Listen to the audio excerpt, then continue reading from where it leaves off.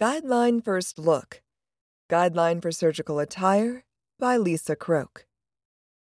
The updated AORN Guideline for Surgical Attire, which was last revised in 2014, will provide guidance on laundering surgical attire and wearing long sleeves, cover apparel, head coverings, and shoes in semi-restricted and restricted areas. It will also address cleaning of identification badges, stethoscopes, and personal items, for example, cell phones and briefcases. According to Lisa Spruce, AORN Director of Evidence-Based Practice and lead author of the guideline, the updates in this guideline will likely make the recommendations less challenging for perioperative teams to implement. This guideline now really encourages facilities to form a team of all their perioperative staff members and infection preventionists to discuss and make decisions about surgical attire, she said. By following the best available evidence and putting it together with each individual practitioner's experience, there is going to be an improvement in team-based decision-making that will promote adherence to the guideline recommendations in the long term. Personal clothing. Because there was no evidence found on the benefits and harms of wearing personal clothing under scrub attire, no recommendation could be made regarding this practice. Instead, we recommend the facilities establish and implement their own processes for managing personal clothing that may be worn under scrub attire, including types of fabrics allowed, amount of fabric that can extend beyond the scrub attire, and laundering method and frequency. Spruce said, ultimately, if you're going to allow personal clothing, you have to establish a process for it. The guideline also notes that if personal clothing becomes contaminated with blood, other body fluids, or other potentially infectious materials, the item should remain at the healthcare facility for laundering. Long sleeves. Because the benefits of wearing long sleeves when performing preoperative patient skin antisepsis likely exceed the harms, the guideline recommends that arms may be covered when performing this task. This is a conditional recommendation, which means personnel may do it, but don't have to do it, Spruce said. Although an experimental study indicated that wearing long sleeves could potentially reduce pathogens to the area being prepped, we need more research. Therefore, each perioperative team may want to determine if there is any possibility of harm to the patient if they don't cover their arms and base their decision about wearing long sleeves on that. Although additional research is still needed regarding the risks of contaminating the prep via loose long sleeves worn by personnel during preoperative patient skin antisepsis, these risks may be reduced by wearing sleeves that fit tight, avoiding reaching over the prep area, or wearing sterile sleeves. Because of a lack of evidence on the benefits and harms of wearing long sleeves in semi-restricted and restricted areas, other than when performing preoperative patient skin antisepsis, no recommendation can be made regarding wearing long sleeves in these circumstances. Head coverings. Based on evidence suggesting that wearing a head covering may help contain hair and bacteria that is shed by perioperative personnel, thus helping to prevent contamination of the sterile field and reducing the risk of surgical site infections, the scalp and hair should be covered in semi-restricted and restricted areas. No recommendation could be made for covering the ears in these settings, however, because evidence has not demonstrated any association between covering the ears and surgical site infection rates. It should be noted that covering the ears may prevent earrings worn by scrub team members from falling into the sterile field, but also is associated with such harms as impeding hearing, team communication, and the use of stethoscopes.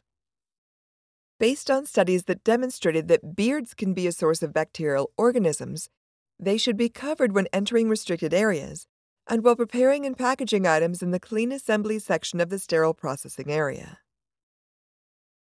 Because evidence did not demonstrate any association between the type of head covering worn or extent of hair coverage on the outcome of surgical site infection rates, we could not make a recommendation regarding the types of head covers to be worn or the amount of hair required to be covered in semi-restricted and restricted areas, Spruce said.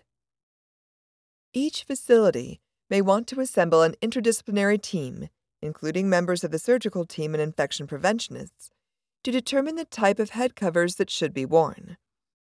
All head coverings, regardless of type, should be removed at the end of the shift or when contaminated. For any reusable head covering, the facility should also establish and implement a process for managing these coverings, including the types of fabrics allowed and laundering frequency and method. Any reusable head coverings contaminated with blood, other body fluids, or other potentially infectious materials should remain at the healthcare facility for laundering. Badges, stethoscopes, and personal items.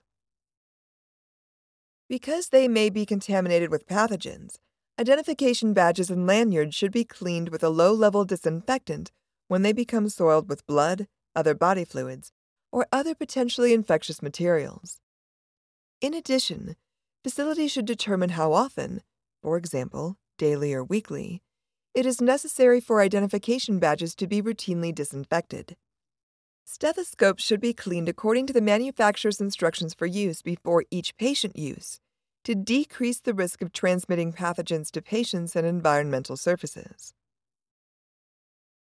Facilities should establish a process to prevent contaminants from entering semi-restricted and restricted areas via personal items, for example, briefcases and backpacks, which may include cleaning or containing the item or placing the item in a designated location. Cleaning these items may help decrease the transmission of potentially pathogenic microorganisms from external surfaces to perioperative surfaces and vice versa. In addition, because moderate quality evidence demonstrates that cell phones, tablets, and other personal handheld devices are highly contaminated with microorganisms, including some that are potentially pathogenic, personnel should clean these items according to the manufacturer's instructions for use before bringing them into the OR and then perform hand hygiene. Conclusion. By reducing patients' exposure to microorganisms that are shed from the skin and hair of perioperative personnel via appropriate surgical attire policies and processes, the risk for surgical site infections may be reduced. As such, perioperative personnel should follow evidence-based recommendations on laundering and cleaning and attire to be worn in semi-restricted and restricted areas to help ensure their safety as well as that of patients.